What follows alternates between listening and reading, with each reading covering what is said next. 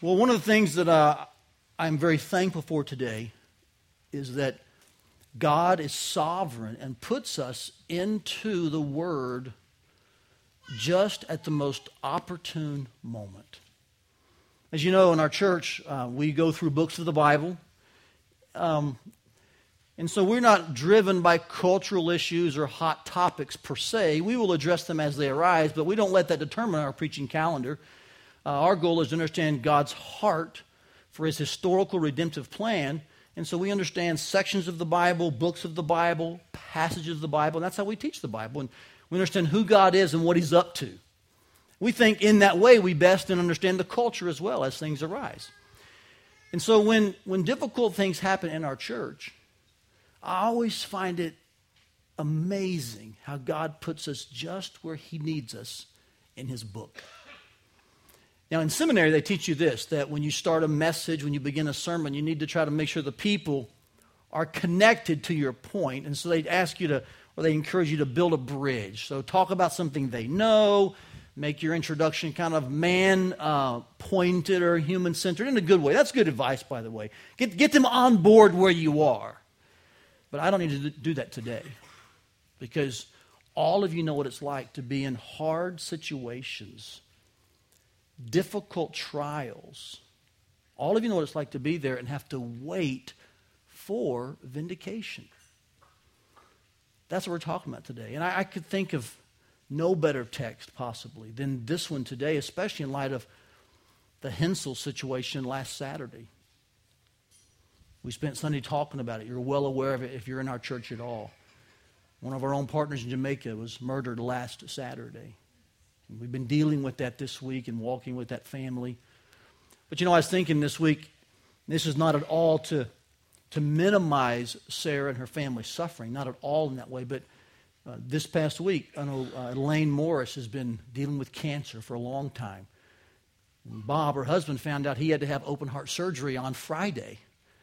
He's been taking her to Ames for treatment 3 times a week. He's her driver. They're an older couple. He finds out he's got open heart surgery on Friday. So they're dealing with that whole issue, one with cancer, the other now with an open heart surgery. And he came through well on Friday. Others of you have lost parents. Some lost parents as recently as last week, others a few months ago. So can we just be honest here?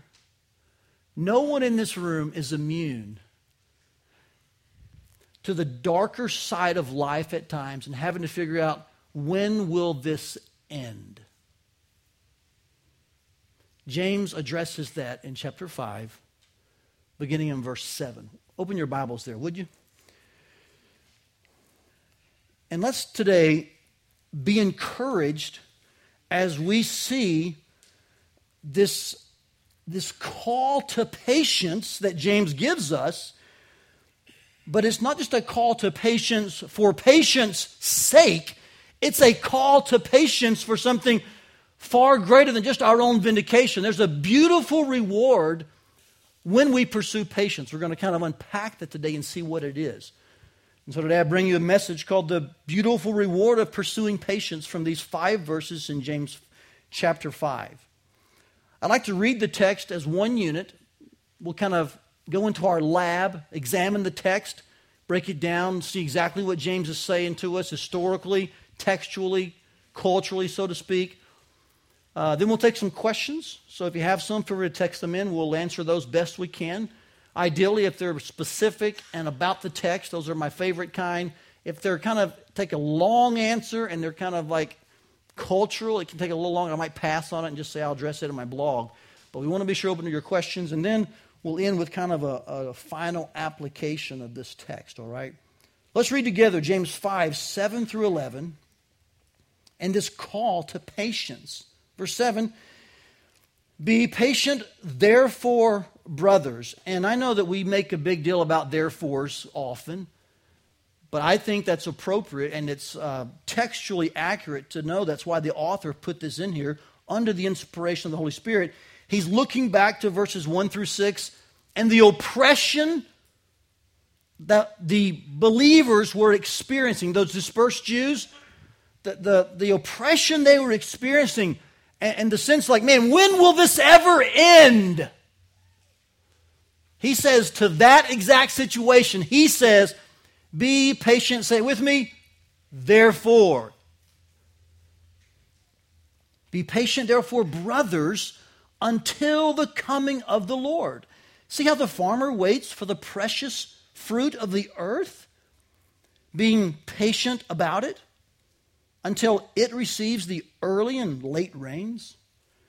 You also be patient, establish your hearts, for the coming of the Lord is at hand. Do not grumble against one another, brothers, so that you may not be judged. Behold, the judge is standing at the door. As an example of suffering and patience, brothers, take the prophets who spoke in the name of the Lord. Behold, we consider those blessed who remained steadfast. You have heard of the steadfastness of Job, and you have seen the purpose of the Lord, how the Lord is compassionate and merciful. Let's go into our lab, can we? I want us to see a couple of things here in a bigger way. Then I want to kind of break out some of these verses and words and make sure you kind of get them. So I'll kind of focus this in pretty good for you there. I do this, and one reason is because I want you to kind of see how I study my Bible and how I use that to kind of understand the flow of the text. But also it might be a way just for you to kind of watch and learn. I'm not sure how often all of you read your Bible. I hope it's every day. I'm not sure if you mark in it. I would encourage you to make a mess of your Bible. Mark in it. Do all you can to make sure that you're understanding what's happening. So here's what he's doing in this text, okay? Let's first of all notice a couple of larger things. I think he's given us exhortations toward patience, or you could even say just one general exhortation towards patience. And then he's going to give us examples of patience, all right? Let's circle those first, can we? I think 7, 8, and 9 are really kind of where he talks about the exhortation to patience. So you might want to just square those up, circle those. 10 and 11 are where he really discusses examples of patience. Now notice something. One of your Bibles will have verse 12 kind of before this little break here. Do you see that? And some of you may wonder, why aren't we going to verse 12? I see verse 12 as kind of a bridge verse, all right? I'm 51-49 on this deal. This is an open-handed opinion matter, so I'm going to take a few minutes to talk about it because I enjoy it mainly. But verse 12, you see the phrase, but above all? That seems like kind of a summary transition kind of phrase, doesn't it? Okay, he's going to end the book, talk about some primary things, like when Paul would often say, finally. And yet, if you look at verse 12, there's things in here about condemnation, which could go back up here to the idea of being judged. He's talking about speaking or swearing, and he spoke here of prophets who spoke.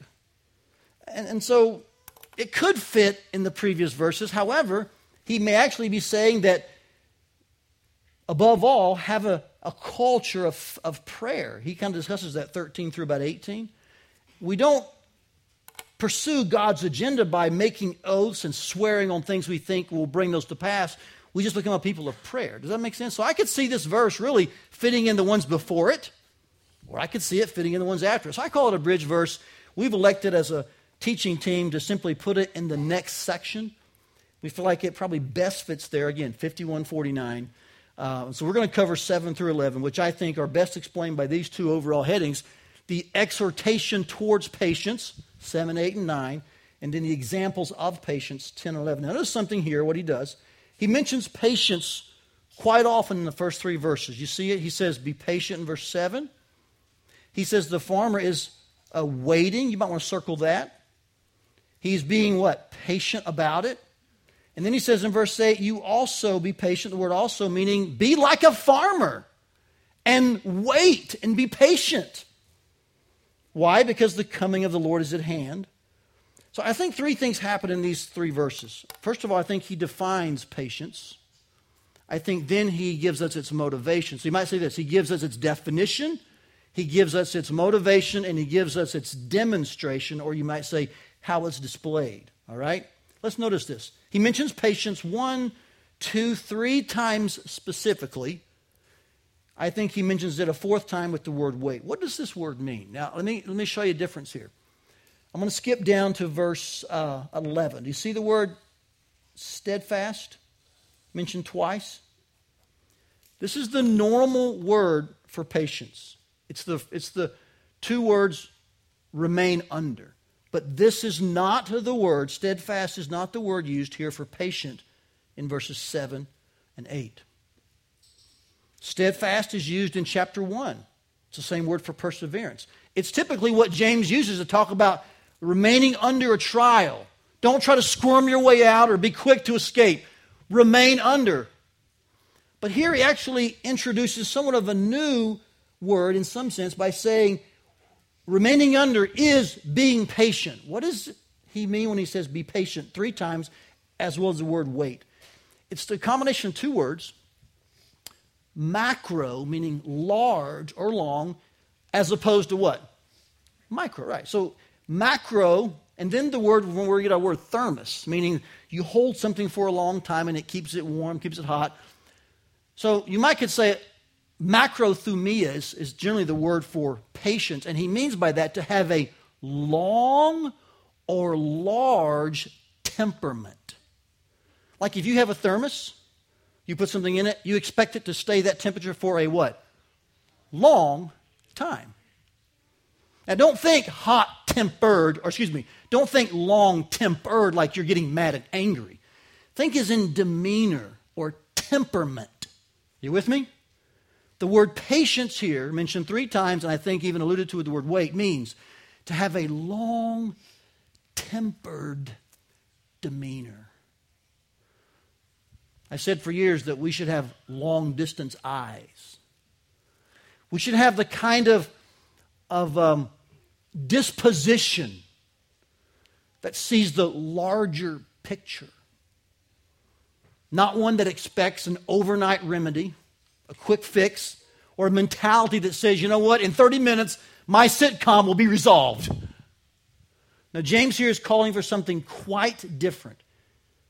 The definition is to be long-tempered, a demeanor that is long distance in nature. You see life from the larger picture. Now, the motivation for this, I think, is mentioned in 2 phrases. You ought to connect them in your Bible. The coming of the Lord mentioned in verse 7 and the coming of the Lord mentioned in verse 8. In fact, the one in verse 8 even modifies to a greater degree the one in verse 7. You see verse 7? It simply says the coming of the Lord, or the appearing, the parousia of the Lord. But at verse 8, he says the coming of the Lord is what? Say with me. At hand or near. So do you think James thought he was in the time frame of Christ's return? What do you think? It's okay if you say yes or no. You have just an opinion here. I think he did. I think that not only because of this phrase at hand, but if you recall, Peter said to those at Pentecost that what you're witnessing when the tongues broke out on the people and 3,000 were saved, the gospel's proclaimed, and Christ is clearly seen as the Savior of mankind and the Son of God and the Son of David. Peter said, this is what Joel prophesied, that in the last days this would happen. So I believe from the days of Pentecost all the way to now, we're in the last days. So what does that mean? That Christ's coming is at hand or near. James just simply echoes this. And this is the motivation for being patient. Now catch this, church. James in no way calls for us to be patient because there's some, great reward in just seeing yourself as like long-tempered. Like, well, that's just a good trait to have, and can you kind of get that going? Can you develop it? No. He says we should have a long-tempered view. Our demeanor should be one that really has a long-distance perspective about it because Christ is coming. The point being this, that's when true vindication occurs. So if you're in the darker side of life, if you're on that side of the mountain where it doesn't seem like the sun is shining at all, there's a day coming when the sun will shine on you, S-O-N. And by that, we could mean a number of things. It may be that your illness will ultimately and finally be healed then. It may mean that the separation between you and a parent, you and a child that's happened through death, will no longer be separation. There's a number of things that this vindication refers to. But I need you to hear this very well. None of that will be perfectly seen until the coming of the Lord. Church, I need you to hear this. That means at best, listen very carefully. At best, we grieve with hope. You see, any theologian or pastor would tell you that there's no grieving in life is lying to you. Life contains grief,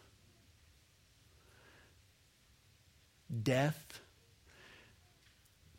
even pain in relationships, financial downturns, unexpected trials, marriages that go awry, children that go astray. You're thinking right now of the one in your life, aren't you? Maybe you're saying, well, I'm not in a really bad one right now. Well, just wait your turn.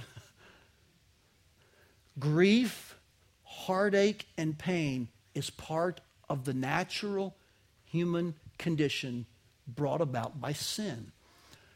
At best, we deal with that and we cope biblically and spiritually. So I'm not minimizing, and I'll use this phrase, if you're a counselor, forgive me, hope I'm okay with this. I'm not minimizing the coping mechanism, all right? The biblical aspect of getting through life with God's Spirit. But the final, ultimate resolution for all of the injustice, the illness, the separation, the death, fill in the blank, the final resolution will not occur until when? The coming of the Lord. That's why we're to be patient until then. Because that's when everything is settled. And I suspect some of you are probably like me. You would love to see some resolution and vindication sooner, wouldn't you? Can we just be honest? Something happens at work. You're like, man, I hope the Lord fixes that by tomorrow morning. You think that when you're driving. I hope the Lord takes care of your car in the next 10 seconds. I was at the airport in Orlando 2 weeks ago at a conference. I took Julie with me, and we're standing in line for the rental car. And I just got such a sinful inability to wait sometimes. And man, my pride creeps up and gets hold of my neck and strangles me at the oddest times. I'm standing in line. The service at the counter was awful. We chose kind of a cheaper car rental company. I'd never heard of it, but it was a really good deal. On Priceline, I'm like, this will be great, you know. 35, 40 minutes. There's just two folks in line, but we're just waiting. And Julie can sense, like, this is not going to go well if you get to the counter, is it? And so by the time I go up, a lady kind of scoots in from the side and just kind of, what appears to me to be kind of jump in line. And so when I walked up, I said, ma'am, excuse me, but I think I was next in line. And the guy says, no, she had been waiting already. She forgot some stuff, and so she went to get it, and she's back now. To which I promptly said something I probably shouldn't tell you what I said as your pastor, right? No, actually, I said, well, her forgetfulness is not my issue. And I said, the service here just really isn't that good. And Julie's in the back. Julie's like, I wish he would not speak sometimes, you know. The minute I said that, I'm like, now why did I just sin like that? Why did I say that? No, that's a terrible testimony. There's no patience. Was it truthful? Yeah, but you know what? The truth in that matter didn't solve anything because the counter agent just decided to dig his heels in and lock down. He says, sir, you can step back. And so I just took a step back. He says, no, I mean back to the line because you're in her personal space. So I said, no problem. So I stepped back, and I'm thinking to myself, that's amazing in our culture. We're getting to the place where you can go in any bathroom you want based on what you feel your gender is, but you can't be in someone's personal space at a counter with all your clothes on. Like, that's just odd to me, you know. I'm having all these theological questions. I'm wanting to engage in a debate. And Julie says, you know, that was rude of you. I'm like, the Holy Spirit speaking to me now. I've got all kind of conviction, you know. So I know you're laughing, but the truth is that wasn't right. I should have just done that a better way. That's what I'm saying. We want resolution quickly, don't we? Am I the only guy in that boat? No. I agree with that little kid just spoke up. He's right. We all sometimes let pride get to us, and we don't want to wait to get our way. And I want to confess to you, that was sin. And it's sin when you do it. Is there a right way to go about something like that? Yes, I didn't take that right way. I was seeking embarrassment. I was trying to, prove points. And I remember at the hotel later, I told Julie, I said, man, James is all over me right now. Be patient. And my point is, in small things and little things, we must trust the Holy Spirit to give us a long-tempered view, to build in us patience that is motivated by the coming of the Lord. He lastly talks about the display of this. Look what he says. The first thing he says in verse 9 then is, do not grumble against one another. I think it's very interesting that again in this passage, James goes right to our lips as one of the first signs that we're truly understanding God's perspective. One of the first signs that our theology is getting all the way down to our feet is always seen first in our words. And at that moment in the airport, I did not believe what I thought I believed. My lips proved it. By the way, if you see this phrase, do not grumble against one another, you might want to draw a line back over in this area. I mean, I can see it all in my Bible. As well as back over here to chapter 4. Because in both 4:11 and 4:1, he talks about speaking and quarreling and fighting against each other. Here he says, trust the Lord, his ultimate resolution and vindication. It will help you not speak against other people. The phrase one another probably means other believers, no doubt. And I think the sense here, if you read chapter 4, verse 11, chapter 4, verse 1, the sense is that if God doesn't seem to be resolving your issue on your timetable, don't take his place and assume you're the final authority. As in 4:11, like you're the judge who gives the law. No, you're not. I'm not. Instead, we should understand our rightful place. The true judge is standing at the door. At the door, by the way, would be a very good phrase to circle. And it goes back to the idea of being at hand. Do you see that in verse 8? The idea of imminence and proximity, being close. And so, here's what James is saying. Understand that God's return is very close. He'll resolve everything at that point ultimately. So let that affect how you speak. And don't assume that you're the final authority and can put everyone in their eventual and final place. That's God's job. He's the judge. So here's the exhortation towards patience. Its definition, I think its motivation, as well as its demonstration. Let me pause here just for a moment and say a word about the coming of the Lord. Because it really is what's driving this call to patience. Now listen very carefully. As a church, we believe that the return of the Lord is imminent. What that means is there's nothing yet prophetically to happen for Christ to return. In a picture form, you could see it like this, that the Son is waiting for the Father to simply give the word. And then he would return for his bride. That's what we're waiting on. There's nothing yet left to happen prophetically.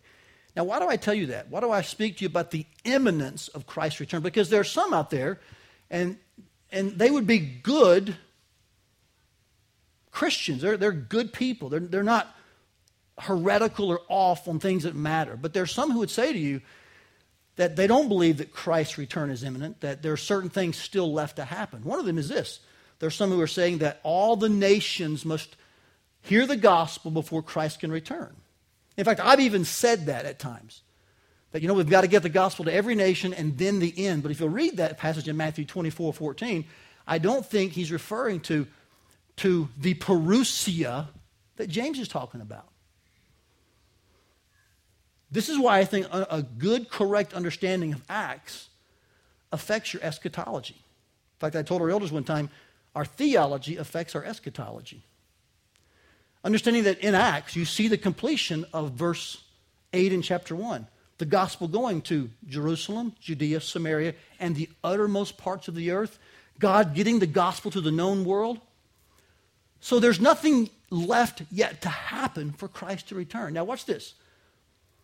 On the heels of that, should we then say, well, it doesn't matter what's happening in areas where there's very little gospel influence?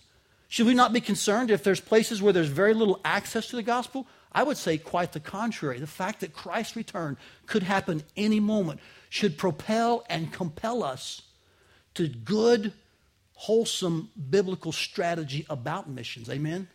But we're not driven to that strategy by some idea that we hold the key to Christ's return. And if we could finally get to the 6,600 plus groups that are termed by man as unreached based on their percentages, if we could get to that point, then finally Christ could come. We don't hold that power, church. The Father alone, the Scriptures say, will give the word to the Son. He'll return and he'll gather his people. Till that moment, till that second, till that trumpet sounds, we should be about spreading the gospel, making disciples, okay? Just make sure your motivation's in the right place and your theology is correct so that you understand the end times as best as possible. Speaking of this, next week we're having one of our timeouts. And we're going to talk about the coming of the Lord from a general topical sense. And we'll explain more about this. What is the coming of Christ and some things about it. I would just say in this message, this seems to say, these two phrases that James mentioned, it's at hand, he's at the door. He is in line with the apostles, the New Testament writers, even Christ himself, that Christ's return is imminent. It's the next thing to happen. And by the way, that should bring a smile to your face. That means ultimate, final resolution could be today. Isn't that's splendid? Even in the middle of your pain and in the middle of everything that's not right, the hope that Christ could come today, man, that causes us to be patient. Do you see why now John would say in his final letter, "Come quickly, Lord Jesus." Maranatha. It is totally biblical and right for you to pray, "Lord, come quickly." It's not selfish. It's not short-sighted. It's biblical and right to long for the ultimate justice that Jesus will bring when he comes. Here's our exhortation towards patience. It's followed by some examples of patience. Can we circle the two that are mentioned? Can you do this with me? The first one is what? The prophets. Do you see that? They spoke in the name of the Lord. Next we have Job, and interestingly, Job was one who said very little, didn't he? If you read his book. So I kind of call this the examples of speakers and stayers. Job just stayed under his trial. He didn't talk at all. In fact, the Bible actually records this, that Job never sinned with his lips. Now we know that he had a long conversation with God at some point. But in those initial days, he said very little to his friends or to his wife, just a few things. He's an example of someone who is patient as well as the prophets. Now here, of course, patience is mentioned in verse 10. You see that? Same as in verse 7 and 8. But then the tone changes, and suddenly these examples of suffering and patience, the prophets and Job, they're looked at as people who remain steadfast. Again, steadfastness. It's the word to remain under. This is a different word than the word patient in verse 7. I'm not sure how to explain this. I mean, they have synonymous concepts, but one is probably describing what we do. We're remaining under. We're not leaving the trial. We're not trying to find a quick way out. We're not blaming God. We're not trying to run away. The patience may describe more of what's internal driving that. So one may be an action, one may be an attitude. Does that make sense? But they're both describing this demeanor that because we know Christ is coming, we'll have a long distance view and we'll stay under the trial even though it is unjust. Remember, this goes back to verses 1 through 6 of chapter 5. So here's the examples of suffering. I want you to notice something that I think is just beautiful. He says the examples are horizontal in their view. Now I want you to catch that phrase. So Job and the prophets, we consider them blessed. You see that word? And the word consider is to look at something. So we consider them blessed. When you look horizontally at those who have suffered, who've endured, who've been patient, we say, wow, they're blessed. It refers to James 1:12. You might could jot that in the margin. James 1:12. When James writes that man who endures is blessed. But here's what he does. Even though it's horizontal in our view, who we see, as far as examples, he says that what we see vertically is more important. Because watch this. He says, you've heard of Job's steadfastness. You've seen the prophets. And then it says here, you have seen the purpose of the Lord. How the Lord is compassionate and merciful. Now, I think that's so odd that James would do that. I think if James is giving examples, you would say, you've seen Job, you've seen the prophets, and look what happened to Job and the prophets. But he doesn't. What does he do? He says, you've seen Job, you've seen the prophets. Look how gracious God is. Now watch this, church. Listen very carefully. The tendency is, as God's people, to think if vindication is the ultimate event at Christ's return, if that's when that happens, then I long for that, and that's good. But watch this. That is secondary. Primary is God's glorification.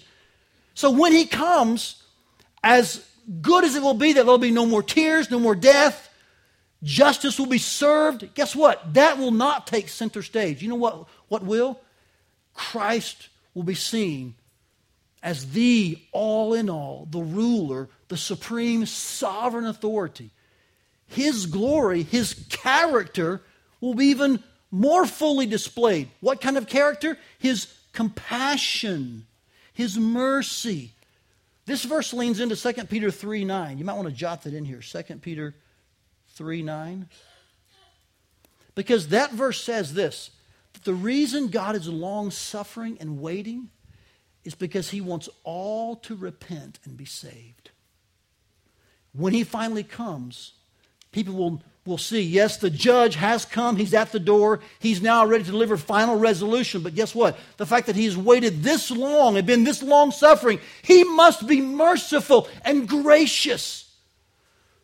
So I want to say to you, with the examples clearly in view horizontally, that vindication is not our ultimate goal in Christ's coming.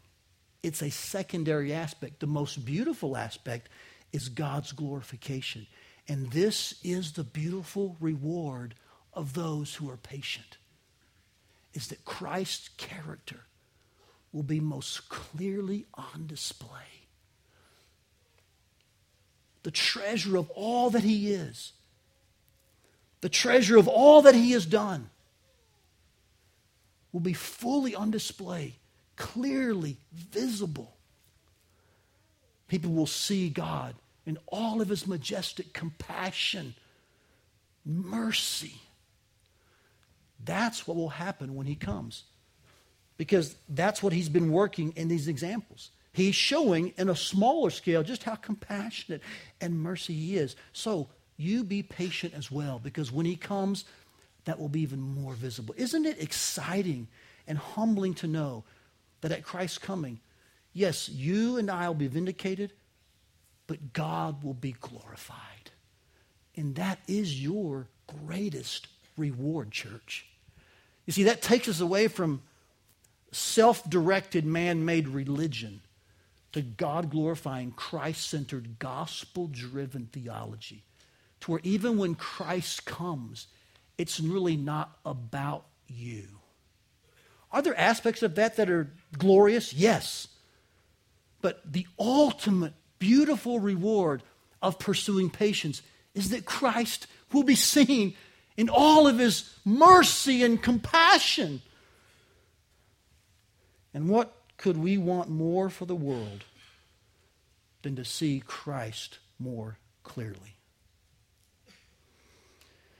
So James drives at us with the exhortation towards patience and then these examples of patience. Before I show you where this leads in a single sentence, let me see if there's any questions that have come in. None today? All right. So where do these thoughts lead us. Here's our take-home truth today. Let's grab hold of this for a bit, can we? Say a few words about it, and then we'll close our service with some songs and communion.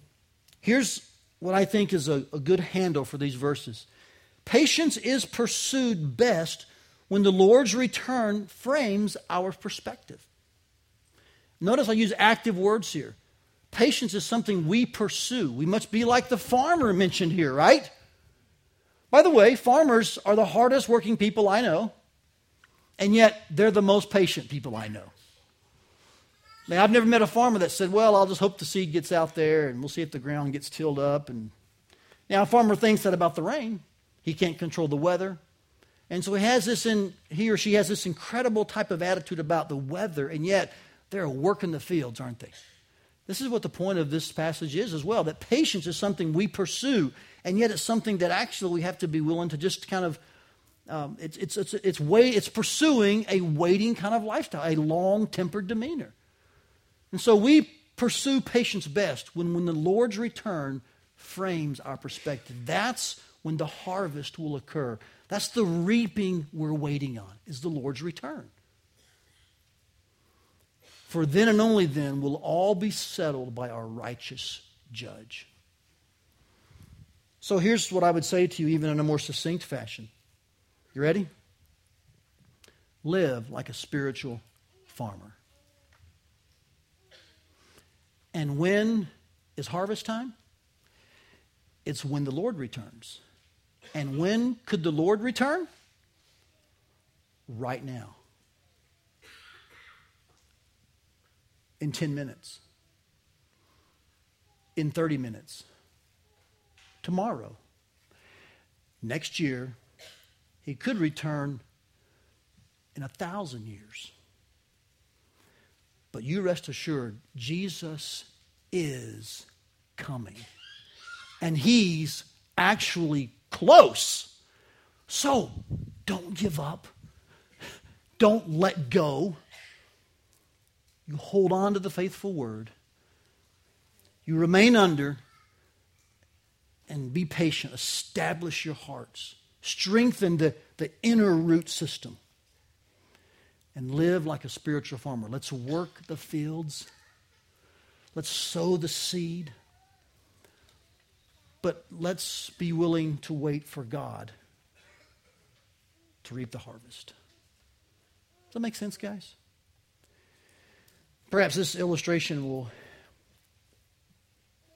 bring some more understanding to it. It's a little bit of a mixed metaphor, but work with me on it, okay? I was talking to Ed Gregory this past week. He just mentioned this story to me in passing, but it fits so perfectly. I said, can I share this? He said, sure. It's about a friend of his named Gary Cox. I don't know Gary. Ed does. They apparently knew each other from Alaska when Ed was a pastor there. Gary and his son liked to hike, and so when they were hiking Mount McKinley, they were at a place where they were walking the knife. Now, if you're a climber or a hiker, maybe you know what that means. I didn't know what that meant, but I could picture in my head what he's talking about. As you ascend the mountain and you're near the peak, things get narrow, and there's certain places where at least it looks like you're balancing your walk on a razor thin part of the mountain. And so they call that walking the knife. And so Gary and his son were doing that one day, and they teach you that as you're tethered together and you're roped, that if one falls off, the other one should jump the other way. The tension will then hold you, and hopefully you both won't die, assuming all the equipment works. Well, Gary and his son are walking the knife on Mount McKinley, and Gary's son slips and falls off the mountain. And immediately, Gary jumps willingly and volitionally off the other side. There's a few milliseconds of suspense, and then the ropes grab. And somewhere on this side of the mountain, the son realizes, I'm not falling, but I don't know what else is going on. He's sure that his father on the other side is at least what's caused the tension in the rope, but he's not sure if his father's alive. He doesn't know anything. So the son kind of gets his feet into place, kind of gets some kind of security, thinking I've somehow got to get back up. But all of a sudden the rope gets loose. and there's lag in it. The son is glad he's got his feet in position because he's like, what does this mean? Did the rope give way on my dad's side? Is the equipment faulty? And then he hears, ch, ch, ch. And Gary's son told them later, he said, I knew at that point my dad was coming.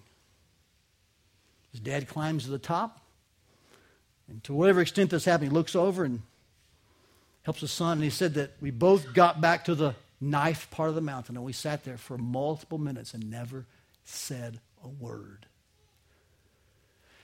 He said a while later, even in their silence, someone else was coming near. They shared that story, and this old hiker, from what Ed tells me, looked at the boy and said, son, your father just saved your life. As I heard that story, I began to think about what life must feel like for some of us at different times when you feel like you've fallen off the side of the mountain.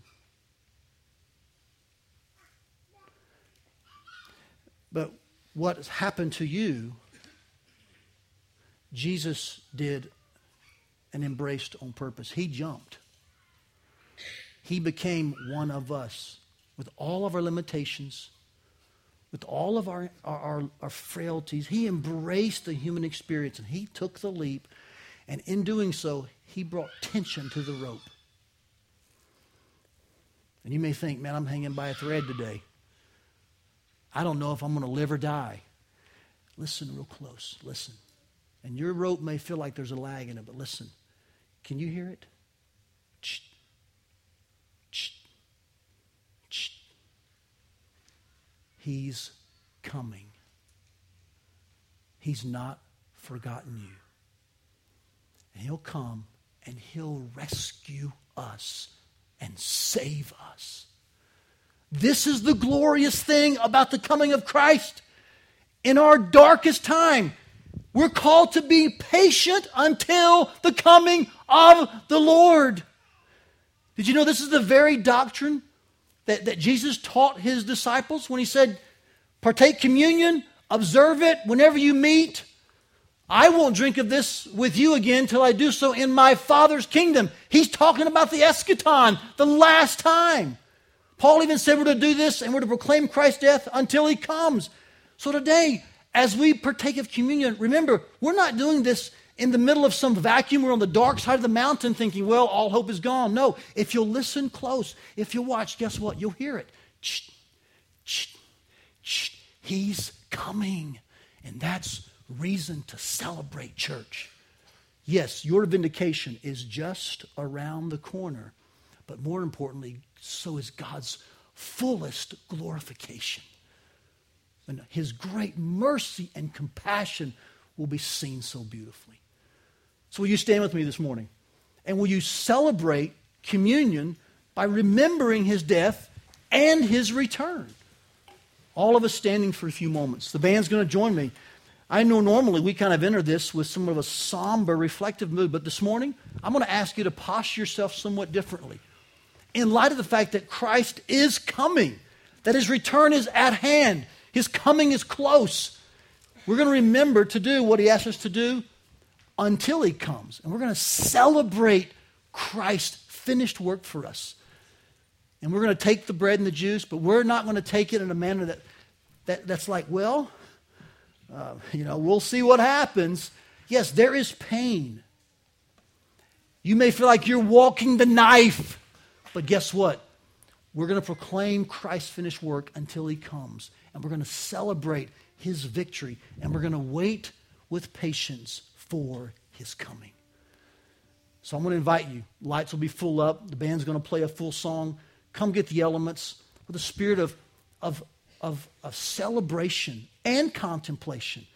Come back to your seats. Hold on to them. I wouldn't encourage you to clap a little bit. You may have a spillage on your hand, okay?